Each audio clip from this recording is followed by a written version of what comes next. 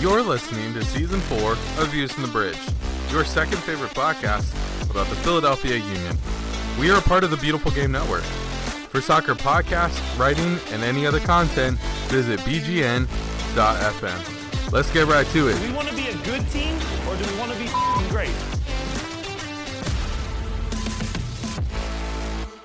Hey everybody, welcome to Views from the Bridge. It is as favorite of a podcast as the team that we talk about is going to finish in league standings from the looks of things, which is to say it's your second favorite podcast about the Philadelphia Union. Hiya, good to see you, good to be seen in an auditory level. Mathematically proving most of the time, your host, Evan Villella here. Who else is here? Having a crisis, having a bad time, needing to put his mouse pad in the washing machine and then the dryer, which is not a thing that I thought about ever doing before tonight. Chuck Booth's here. I never said I put it in the dryer. Like, why would you do that? That would just ruin everything. I didn't even know that you could put it in the washer before 5 minutes ago, so I don't know. I don't know how any of this works, because I'm not the sloppy one here, and I don't spill box wine on my mouse pad before we start recording. I don't either. Things just happen. Well, all right. Speaking of things happening, he's our West Coast correspondent. It's Justin Ashcraft. Hey, what's up, Evan? How are you? West Coast meaning the center of Pennsylvania? West to us? I don't know. West Coast, man, an hour and a half west of Philly. You know, whatever. Yeah. That might as well be a different country at that point. No, doing all right, man. How are you? How are things? I'm great. Brilliant. I don't know. Captain of Sporting Serotonin. It's Paul Catrino Jr. He's here. They're off to a flyer, by the way, beginning of the season. So that's been nice for you guys. Undefeated through 4 games, top of the table, and we've enjoyed pretty much every second of it. How long until the impending crash, if I may? It doesn't even matter if it comes, man. Like, if we get promoted, that's actually going to be a bit scary, because then those teams will be a lot better. We're playing now. Might not have as good of a time playing in those games if we get promoted, but is your goal to be good enough but not good enough to get promoted good enough, so that way you know what you can kind of stay at the level that you're at and there's no expectations? I don't know. Like, I think I might want to be the most dominant Division 7 champion ever, so what we'll do is we'll get promoted and then immediately relegated in the next season, and then just go back down to 7 and get promoted again from right, the yo-yo club. We'll win the 7th division. The Norwich City, if you will, of Casa. Now, this hasn't been cleared by my board. I only have so much power in Sporting Serotonin, but we'll see. You got a lot of the serotonin, though. And, hey, guys, good news. Speaking of things that gave us serotonin, Philadelphia Union 5, Orlando City 1 on Saturday, September 10th.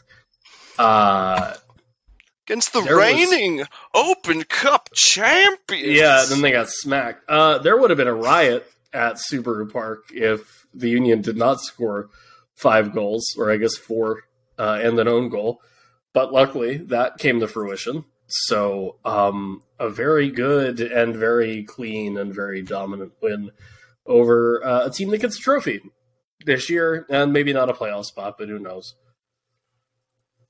I mean, in reality, Orlando should be glad that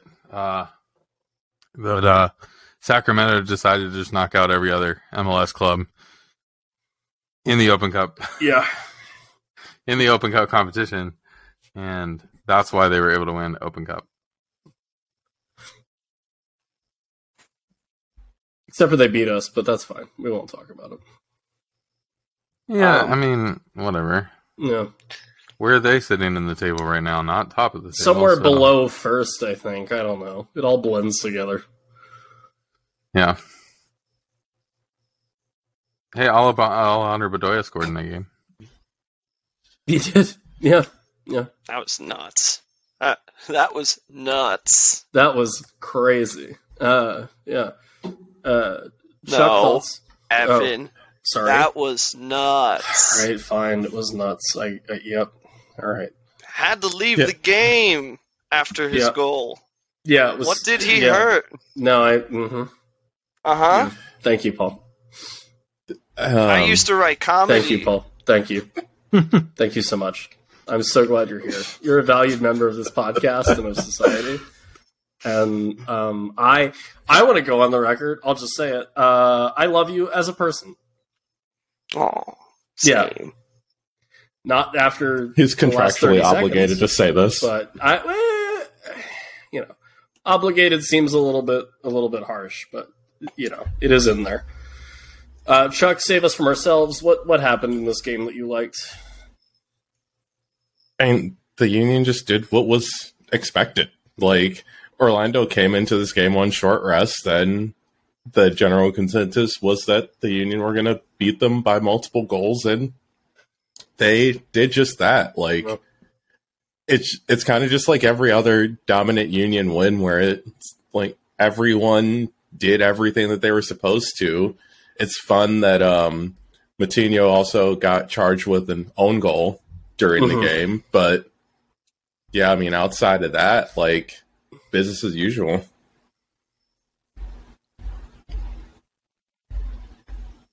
It was. It's hard to talk. Sometimes with these games, it's hard to talk about them because it's like, well, they did the thing what they were supposed to do, and they won the game.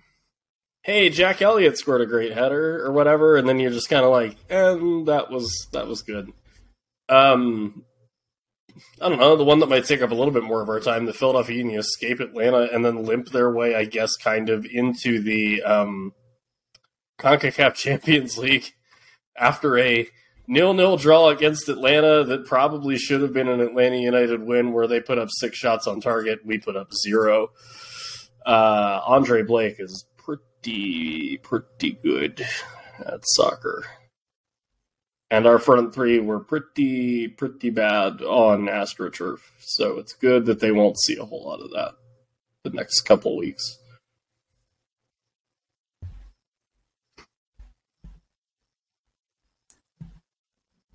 Yeah, with that game, it's just honestly, it's just so impressive. Both Andre Blake and Jack Elliott, just again establishing themselves more as the best at their respective positions, with just absolute game-saving performances time and time again. I really just don't know what happened in this game, because the turf might be an issue, but Atlanta's just such a weird team because they do find a lot of times to look just really good, and then still nothing comes from it. So it's good that the Union were able to escape with a draw, even though unfortunately it did give LAFC control of the Supporters' Shield race again. Yeah.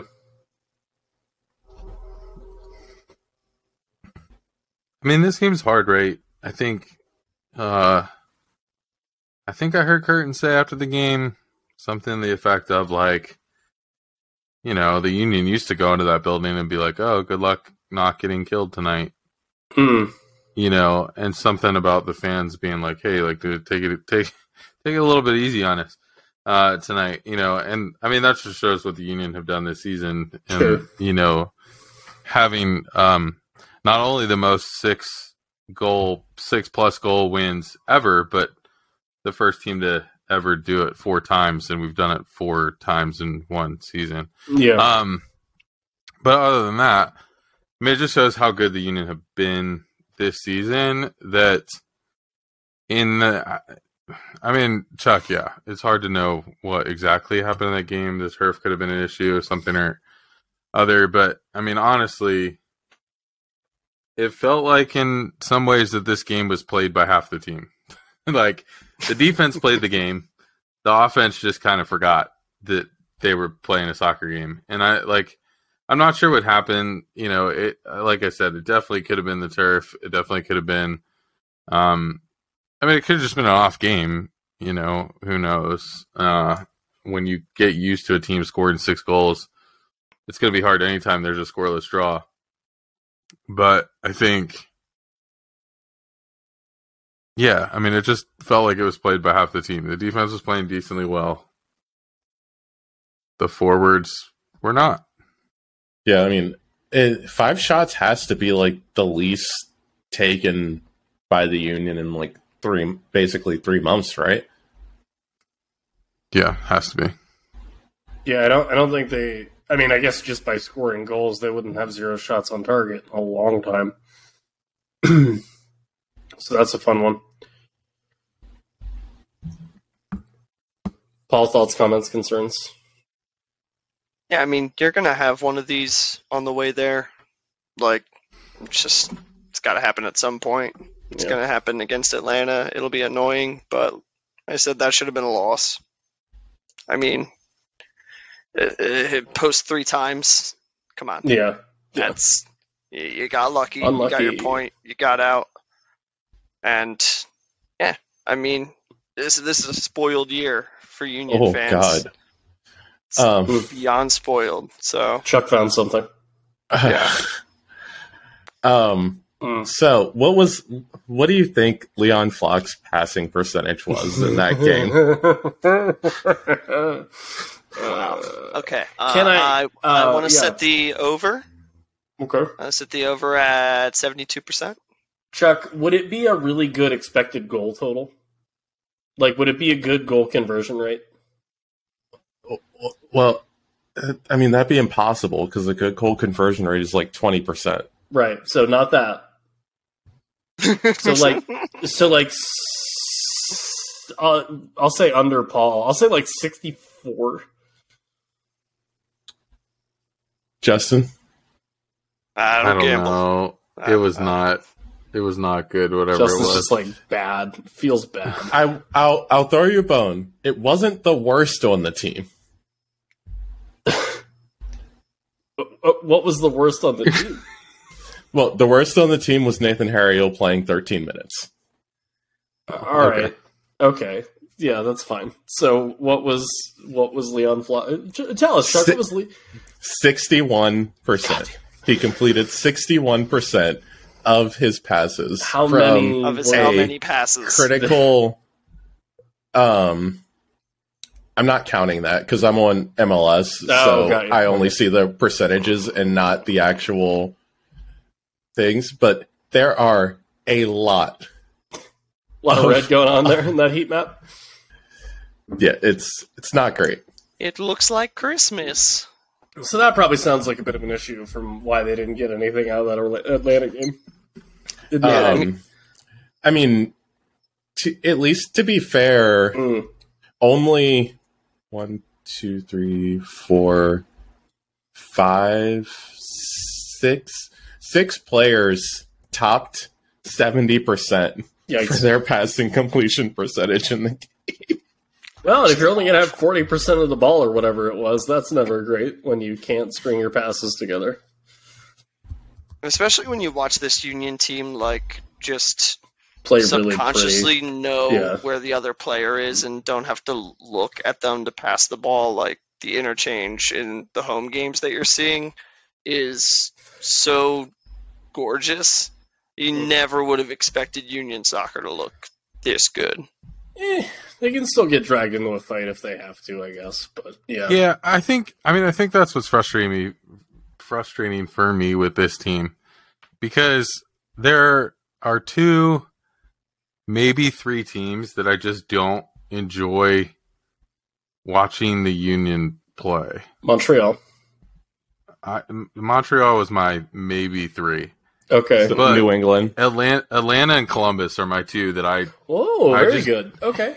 I just don't enjoy watching the Union play them. And it's like... But the nice thing is the tables have turned.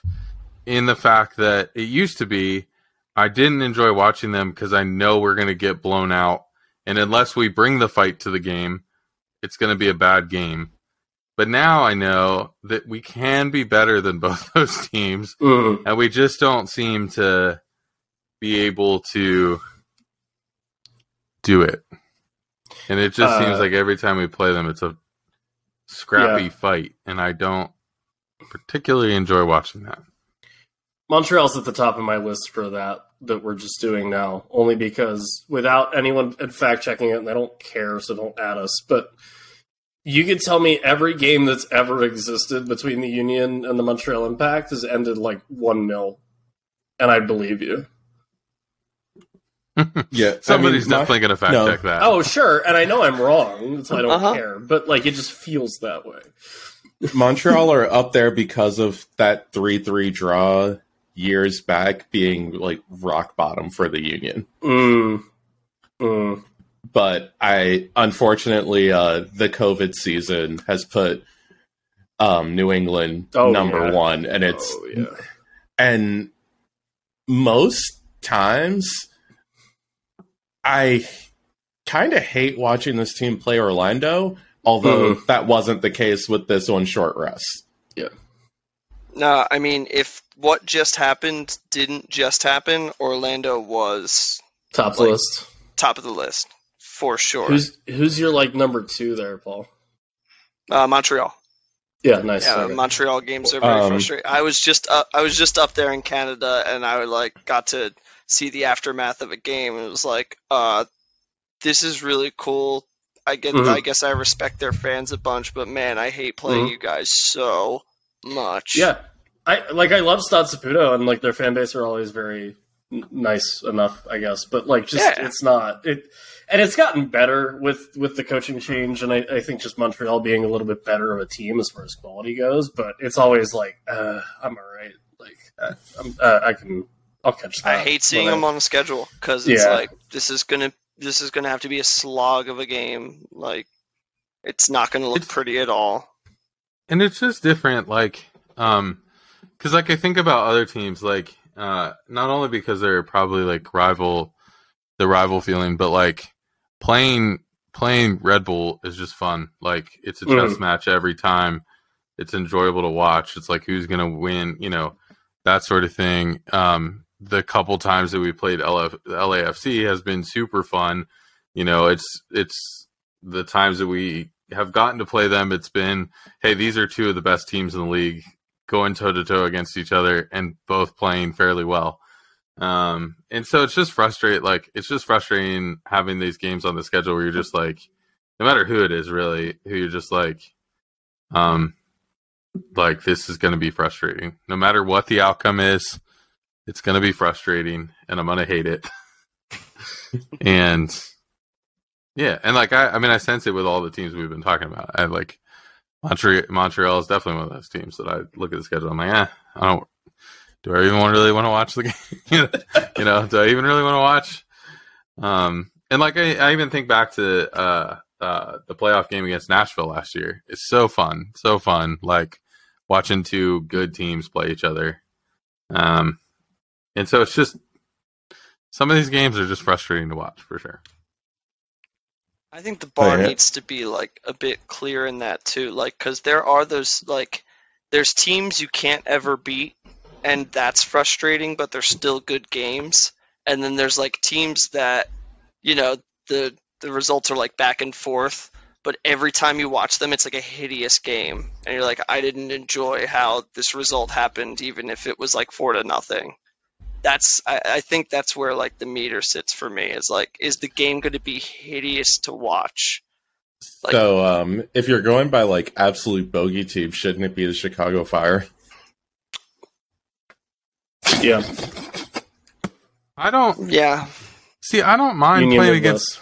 No, like, not that you mind playing against the Fire. You just know it's going to be a fucked result for the Union. Yeah, I guess that's true. Yeah, I mean, the like Twilight Zone of results. Because it's funny when you say that about DC. It's like, no, I like playing DC. Like, those are really fun games. Then you get Chicago. It's like they're the next step up from the basement. You're like, ugh.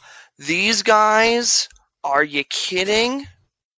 Chicago's like that, like the bottle of water that's half drunk in your car that like gets left out when you're at work, and then you come back and you're like, yeah, I get like it's not going to be refreshing, but I guess I'll do this, and then like you kind of hopefully finish I don't get like, poisoned. Shouldn't drink that water, Evan. 30 minutes in a hot car, forever in a landfill. The more you know. That water's going to kill you. Are we going back to like What was your gimmick last year? Bad health advice? Whatever that bullshit was. We were in a pandemic, and we needed tips. Speaking... I can't do it with that. Hey, speaking of tips, I have tips on how the Philadelphia Union captured the Supporters' Shield in their last couple of matches. I saved it, don't worry. A win does it. Sorry, not Supporters' Shield. What am I doing? First seed in the East. To capture the Supporters' Shield, they actually need help. First seed in the East, they can do it themselves. Just win a game. Or 2 draws. And their next league match is against Charlotte. So, like, you know. That might happen. Should work out. Yeah. Or also Montreal drawing or losing. Again. In either game. I didn't get there. Thank you. Of course.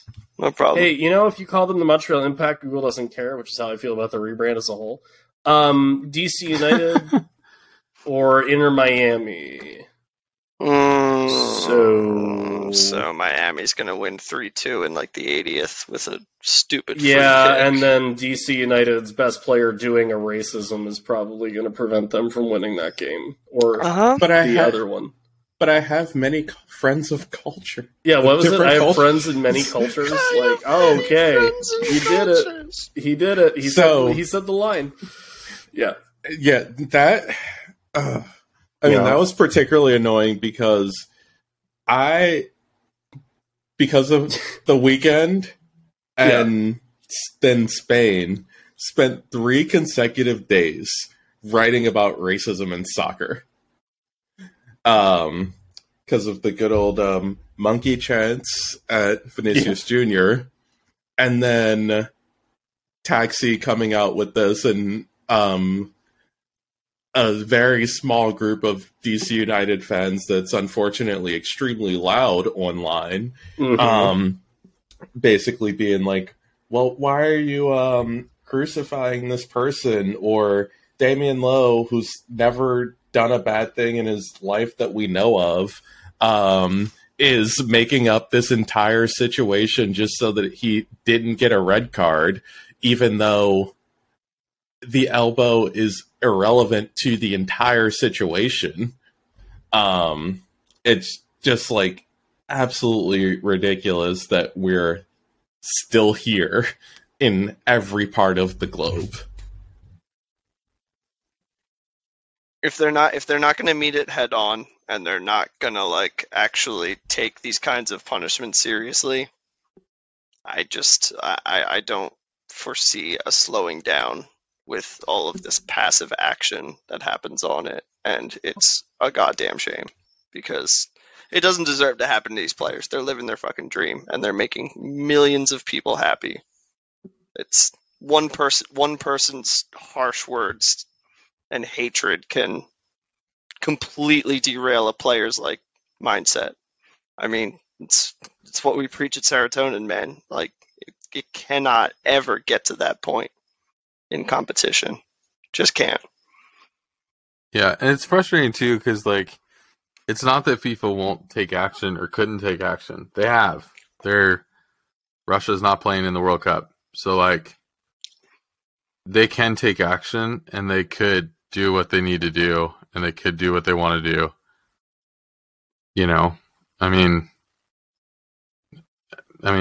Brighton just got a world-class coach because the team that he was coaching can't play in UEFA stuff anymore. So, like, I mean, it's frustrating that they can do things about it because they're doing it with Russia, but they won't do things in this situation or won't do enough in this situation. Yeah, enough for sure. Because, like, even, I don't know, like, there's not enough on the line for DC United as the team that plays soccer the rest of the year for, like, Taxi getting suspended for 2 games to, like, mean anything. Right? And well, then at that point, yeah.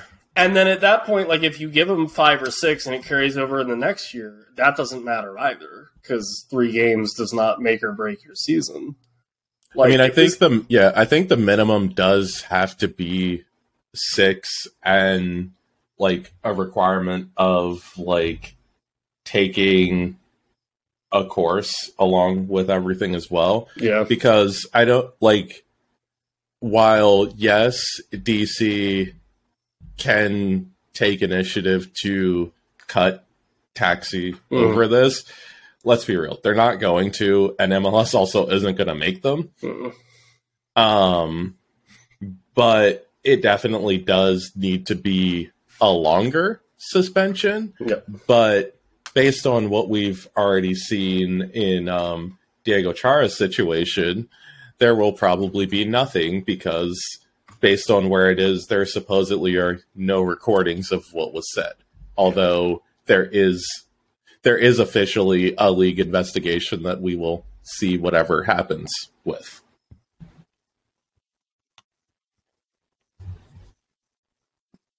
Hope they're not wearing their blindfolds when they go to investigate.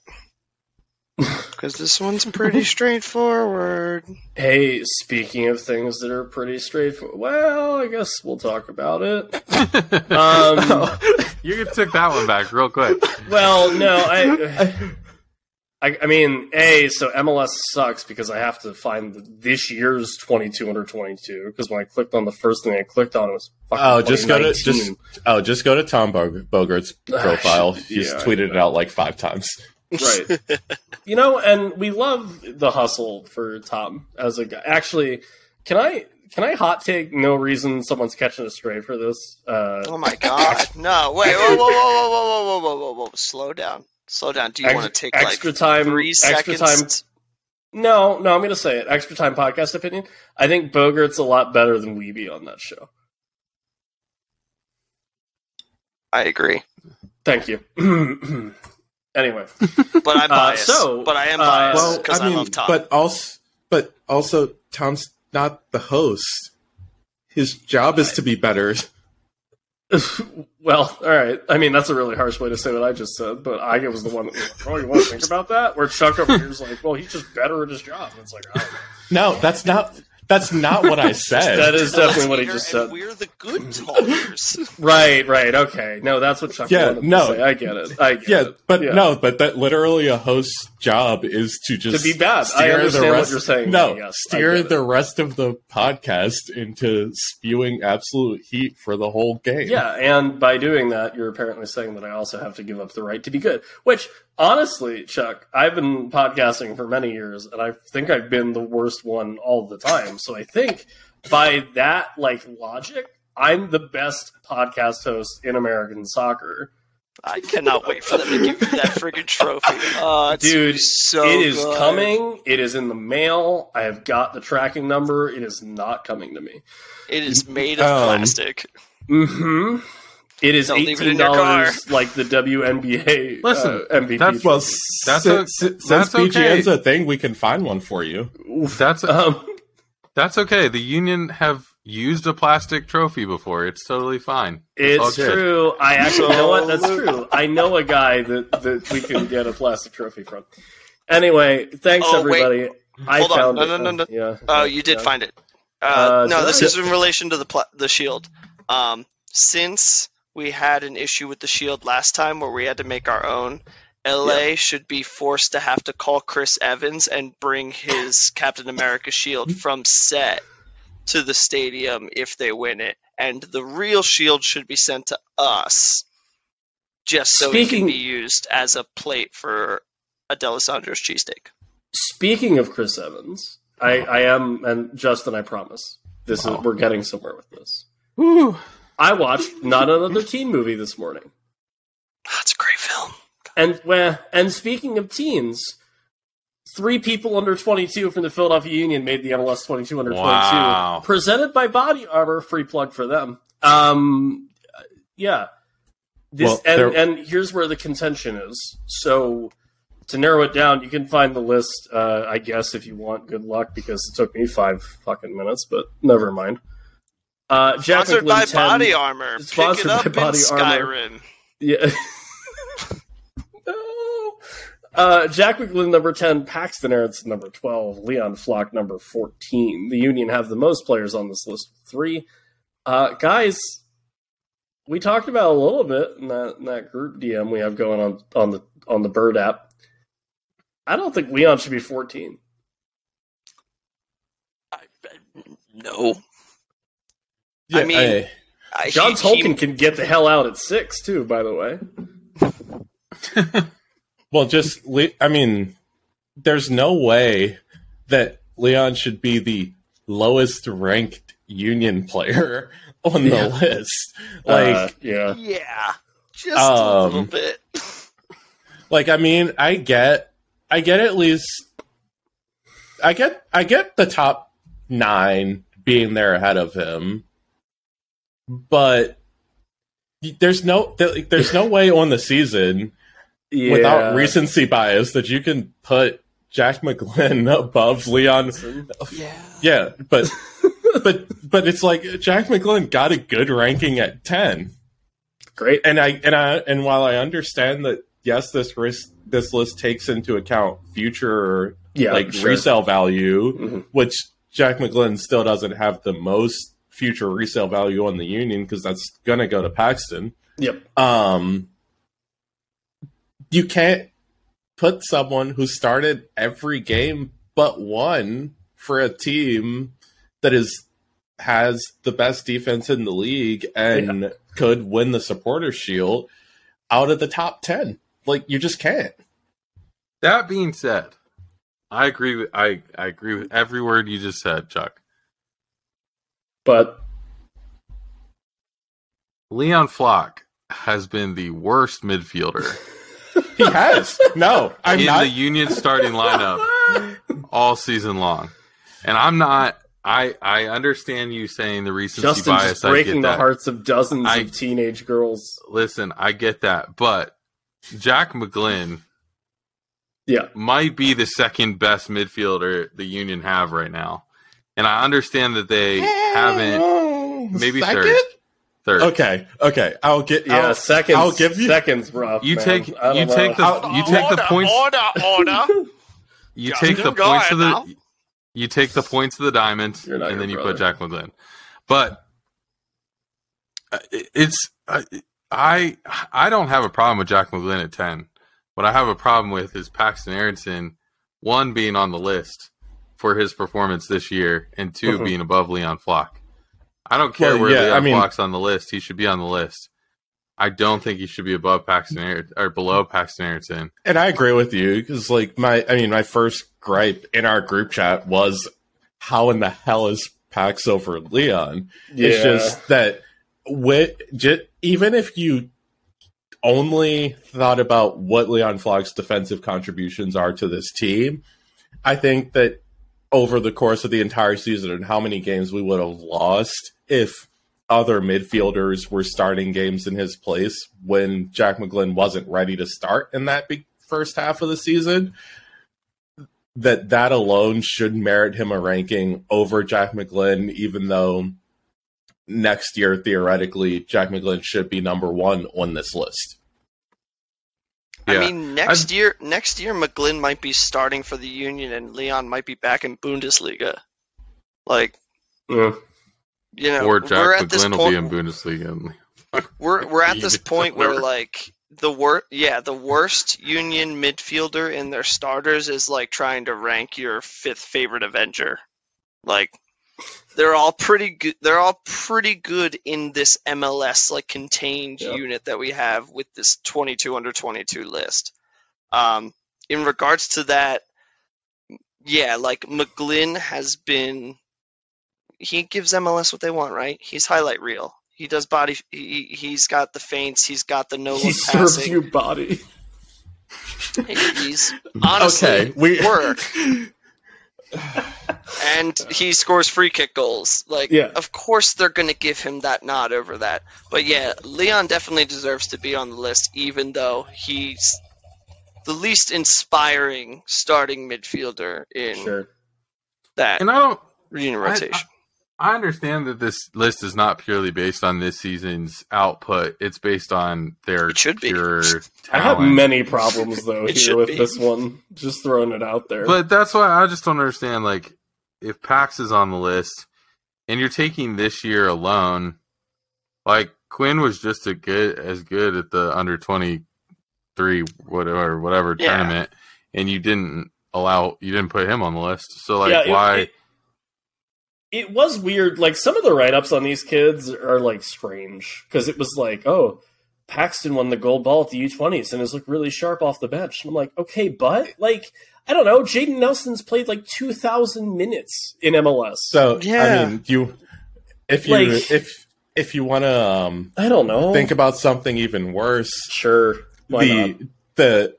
The future candidates list. Oh yeah, that's right. I mean, that one, Quinn makes it, and then Brandon Craig's a midfielder on that list instead of a defender, even though he's only played center back for both the Union and the U20s. And surprisingly, they were the only Union players to make that list when it should probably be like all of the U2 team. Yeah. But yeah, no, I mean, it's 22 under 22. It's such a weird thing because MLS has created just an absolute content goldmine with these rankings because not only are we looking for them every year, teams and players are also looking for them, and everyone always just has many complaints about how the list is compiled. Yeah. Except at least like this year they did get number one right in like their easiest number one choice ever. Yeah, probably. But yeah, shots. Like at least if you are gonna keep Jack McGlynn in the top 10, then Leon Flock should also be in the top 10. We'll look to the games ahead here in a second. I just want to get off real quick. I think Vaga Slonina is going to be a worse Zach Steffen. Okay. I don't think I've ever been like less impressed by like, that guy's next guy in U.S. soccer. Well, goalkeepers are weird. It's hard to, even develop at the position because you became concerned about Zach Steffen the second that he set foot in the Bundesliga and absolutely was terrible with Fortuna Dusseldorf. Mm-hmm. And unfortunately, his play with Middlesbrough has been the same, if not worse, after all of these years when he was supposed to have been getting better with Manchester City. I think, and similar to that, I think it's interesting, like the goalkeeper pool in the U.S., even 5 years ago, 6 years ago, Tim Howard was the clear number one. But you had Brad Guzan, who was winning stuff with Atlanta or being good with Atlanta. You had, in the years when Sean Johnson and Bill Hamid were going to be the next ones up, they were winning. Their teams in MLS were good and like doing things well in MLS. And I think that's why I still think Zach Steffen might be a touch better than Matt Turner, but at least Matt Turner was winning stuff with New England, when he was there. And so, it's going to be, Greg Berhalter has quite the decision to make with those guys, because you have Zach Steffen, who's definitely underperforming, or maybe that's just how good he is at Middlesbrough. You have Matt Turner sitting on the bench at Arsenal. And like beyond that, you got a bunch of kind of mediocre, not World Cup starting keeper worthy folks to choose from. Ethan Horvath is fine. Mm-hmm. I was just about to say, like, have we reached the point that he's not even being considered? Not even a little bit? I'm annoyed that Sean Johnson is even in this camp. But Nah, get him out. His own goal against Cincinnati should have eliminated him. Should have just literally, he was just not paying attention, and then poof. Yeah. And the other thing I was going to say about keepers too that I didn't say there was the interesting thing about Slonina is you never know. And goalkeepers hit their prime like 5 years later than everybody else. You know, like you can already tell in a lot of 18-year-olds field players if they're going to be good or not. That's why we're talking about Jack McGlynn and Pax and Quinn and whatever, because you can already tell whether they're going to be good or not at that age. The problem with keepers is generally they're going to hit their prime, or when they're really good, a little bit, probably more like 24, 25, 26. And so Selena, I'm just like, okay, well, give me 3 years and then let's see where he is. And then we'll talk about him, you know? So that's kind of my thing. Where's he playing in 3 years? Vitesse again. Yeah, somewhere goofy. If they want to fix the goalkeeper problem, they should just elect Andre Blake Mayer of Philadelphia, and then that would get him on the dual citizenship track, and that'd be like real cool. That'd be real cool beans. He did win an award today. Something, like Corey Burke could say something, and we'd be like, "That's Rich. Goodbye. He's playing for us." But Andre Blake did win an award today. Was it the Wanamaker? Yes. Yeah. I mean, that's awesome. Beating out Joel Embiid and Bryce Harper in Philadelphia is pretty wild, pretty impressive. So yeah, take what we can get there. Well, if you take the success of their respective teams, it was a clear decision. It was an educated decision, one that Philadelphia makes all the time. And maybe the only, I mean, there's might be a couple players on the Eagles who could have something to say about that, but too soon. Name. Too soon. No, you're good. Evan. Yep. Speaking of naming things, take us away. I will. Next game in the league. I don't really. The friendly is cool, but whatever. But we don't care. Yeah. I'm not there to do the VAR, therefore these calls won't matter. Yeah. Charlotte coming up. I guess it also. I mean, it'll be nice to watch like 75 minutes of Chris Donovan. Yeah. Yeah. I want to see these guys work, man. Like they should use this as a great opportunity. Hey, using it as a great opportunity to clinch the number one seed in the Eastern Conference. October 1st, 5:30 p.m. start time, which is goofy, against Charlotte FC at Bank of America Stadium.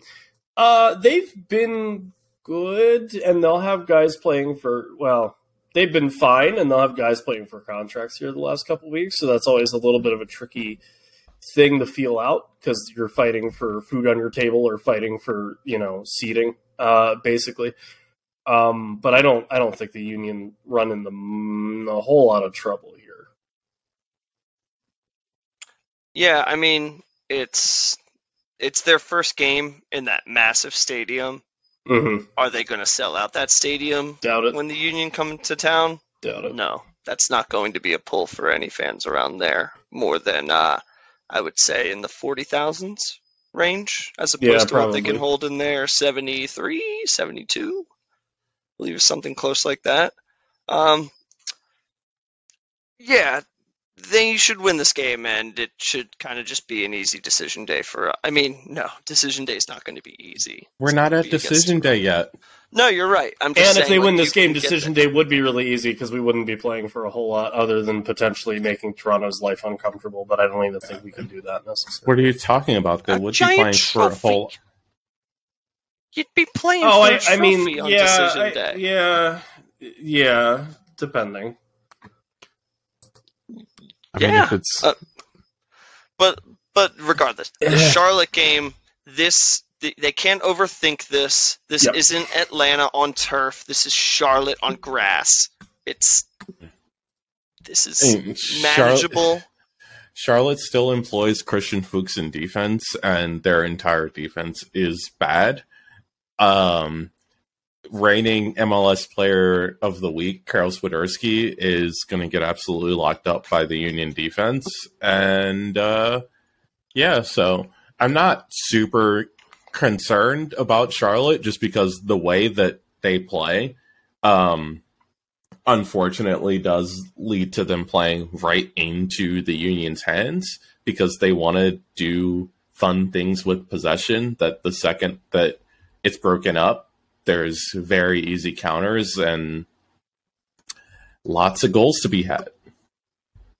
And if you are making the travel to Charlotte, show up to the stadium and say hello to Baker Mayfield and the Carolina Panthers. I'm not going down to that game.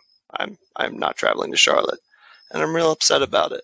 I wanted to say hi to the traveling fans, but he might be there. Anybody's actually traveling to that game. Yeah, I don't. You know, I have a few teammates who are traveling to that game. Yeah, there actually are some people not coming to our actual soccer game, which I'm really okay with. Because they're going to ride the bench for the rest of the season. Nah, I love those guys. Safe travels, Justin and Justin. I have two Justins on my team, Justin. There you go. What's a third? What? I don't know. Well, if you got Justin, that'd be 3. Then you'd be... Mm-hmm. Yeah, but I'm not driving out to Philly every week to play soccer. So. To run around for a little bit. Oh, are you sure? We're not going to pay you. Great. Then I'm definitely not reimbursed. Yeah. No, I mean this game should not be it should not be a hard game. No. You know how people like to casually say that this might be a trap game? Don't say that with this game. We just had one. Well, we just had, yeah. Yeah. We did that one last week. We just had a trap game. I'm sorry. I do hope in some sense that last week just reminded everybody in the Philadelphia Union organization that you have not won the Supporters Shield yet. You have not won MLS Cup yet. And you still have to play these games. So, don't forget that you got to play these games still. And hopefully the LAFC string of weird results will continue. And by the time we play Toronto, we'll still have a chance to win Supporters Shield. That'd be nice. Yeah, and then the 9th against Toronto. Are they doing the thing where all those games that Sunday start at the same time? 2:30? East and West. Yeah. Okay. So East starts at 2:30 and West starts at 4:30 or 5 or something. Okay. Which is very annoying in this case, since the only thing that might be being played for that's of serious relevance is between the East and West. Yeah. They should have just... Well, because I figured... No, it would have had to have been 4:30, I guess. Because I was 2:30 is a weird enough time in the East Coast that all games might kick off at the same time, but then I realized it's an early start for the West Coast. LAFC is playing at 11:30 in the morning. That'd be kind of cool, but whatever. Sense. Bring your mimosas to the game. Hey, stranger things have happened. But also, just why are they doing that on a Sunday? Yeah, do it Saturday. LA residents will do that on a Wednesday. No. He's talking about the schedule. No, but not mimosas to the 11 o'clock meeting. Yeah, no, we don't. That's amazing. Do that. Yeah. But just MLS has already lost enough ratings to the NFL. Yeah, and then are doing the most important by their metrics day of the year right up against it. Yeah. Should they put it on Saturday, or what's the... I don't think it really matters. I don't think it really matters what day you put it on, because college football is Saturday. Because of the time of year Sunday. it is, I guess. Yeah, but it just doesn't matter. Yeah, but I'd rather go against college football than the NFL. Mm-hmm. Yeah. Hey, USL, or hey, MLS, if we were doing this in June, we wouldn't have to compete against either one of them. No, we just all get heat stroke. Yeah, we'd all die. Yeah. But that game should be another interesting one. I don't like. I really don't like playing Toronto on that final day. It used to be Columbus every year, and that always sucks. I mean, they're a terrible team with 3 really good attackers. So again, it should be a comprehensive Union win, because if any team in MLS can stop European level attackers with ease, it is the Union. But that's just not the team that you want to play when the chips are down, especially when like Bob Bradley can essentially hand a trophy to his former team.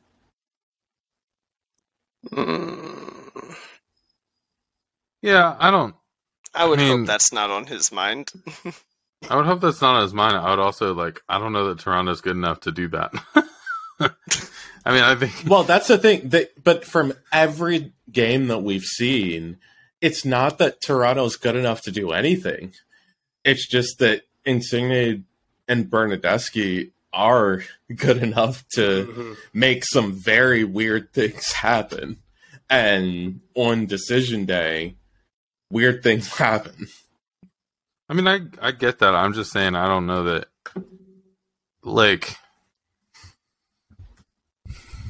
yes. I mean, I get what you're saying. I just think if the Union have the supporter shield on the line that day, I have a hard time seeing this version of the Philadelphia Union fall apart. And I understand. Yep. That's the thing. I don't think that. Yeah, it's that they don't have to fall apart to potentially lose to Toronto. Like, they can do everything right and still just a moment of magic, poof. I do at least think that I really do believe in Portland. Unfortunately, with their ownership and all that, based on earlier conversations that we've had in this podcast. But I do think that Portland takes some points off of LAFC. Yes, that people will actually matter. And take some points off of LAFC in this upcoming week and make the Union's job a little bit easier. Yeah, Toronto's also 1-4-2 in their last 7 games. When it comes to having to face a team that has been as hot as Philadelphia has, and the glaring defensive errors in Toronto, this looks like 4-2, and the second one will be like oh yay, good job goal. But by then, it's gonna be too late. What have all of these years done to your ability to worry? I don't know, man. I'm just not. I'm on a new medication program. Paul's just trying to keep it wavy for the end of the season. You know, vibes. We're all about the vibes. I mean, if you want to look at who. Yeah, I mean, I'm actually just looking at seeing who Toronto's wins are against this year. No one for a while. Well, but okay, DC. Did you reach the archives yet? So they've beaten DC, NYCFC, Philadelphia, Chicago, Atlanta, Charlotte, Nashville, Portland, and Charlotte again. So that is not convincing. No. I mean, they've already beaten us once this season. So. Yeah, I was going to say. Not convincing, but who did they beat already? Us. So that is not the point. All right. Don't use my ideas against me. That's not nice. Okay. I'm going to block you on Twitter now. Hey, if you want to block Paul on Twitter at VFTBpod, we'll let you know what his personal ad is. But don't block that account. Don't block. Right. Yeah. Sorry. Don't block VFTBpod. Block Paul's personal. Just DM us. We'll send it. If only Evan was my friend enough to know my handle off the top of his head. I'm going to keep thriving, baby. I'm honestly surprised that I haven't blocked you on Twitter yet. I'm thinking about it right now after being told that I didn't remember what it was when it was just a bit. Thanks, Justin. Or Paul. Who are you? It's okay. I'm not going to block you. Sorry, I said the name of the person that I want to talk to on this podcast, not the person that I was actively talking to on this podcast. Whoopsies. Just throwing matches at bridges. Yeah. Hey, speaking of. Anyone with any final thoughts before we get out of here? I suppose. Well, we still theoretically had a couple more things. Mark McKenzie's back in the national team picture. That guy, remember him? Enough injuries have happened that they've remembered that, there's this other center back. Former MLS 22 under 22 in 2019. Why do I know that? Because I opened that earlier today. And I went, wait a minute, he's not on this team anymore. That was a fun list. Mark's back in the national team. That's cool. Good for him. And Brendan Wright started the World Cup, so you know. Yeah. Yeah, I mean, Those realistically, kids are this is his camp to disgusting. really show out that he can handle the main international camp. You know, he's done it at every other youth level. Yeah. I mean, he'll be there. He'll be on the World Cup team. It's whether he starts those games or not. I hope so. Based on minutes played, I find it very hard to not see Brendan starting on the wing in the first game for the World Cup. He's going to split time with Gio Reyna, but I think he starts the first game. And no, this is not going and saying that Pulisic isn't going to start no matter how terrible his book excerpts have been, because he's going to start no matter what. But these next two games are massive for Mark McKenzie. Because so far in his U.S. national team career, he's frankly looked overmatched. And against Japan and Saudi Arabia, those are teams that know how to attack. So if he's able to keep up with them on the counter, there's realistically enough room for him to win a starting spot over Aaron Long, who's the presumed starter heading into the World Cup right now, especially since no one else who can really compete with him is there. And Eric Palmer-Brown has been a right-sided center back on a back three. So it's he's got to perform in these next two games or not go to Qatar. Even though not going to Qatar isn't a terrible thing, it is a terrible thing for a member of the U.S. soccer team. Yeah.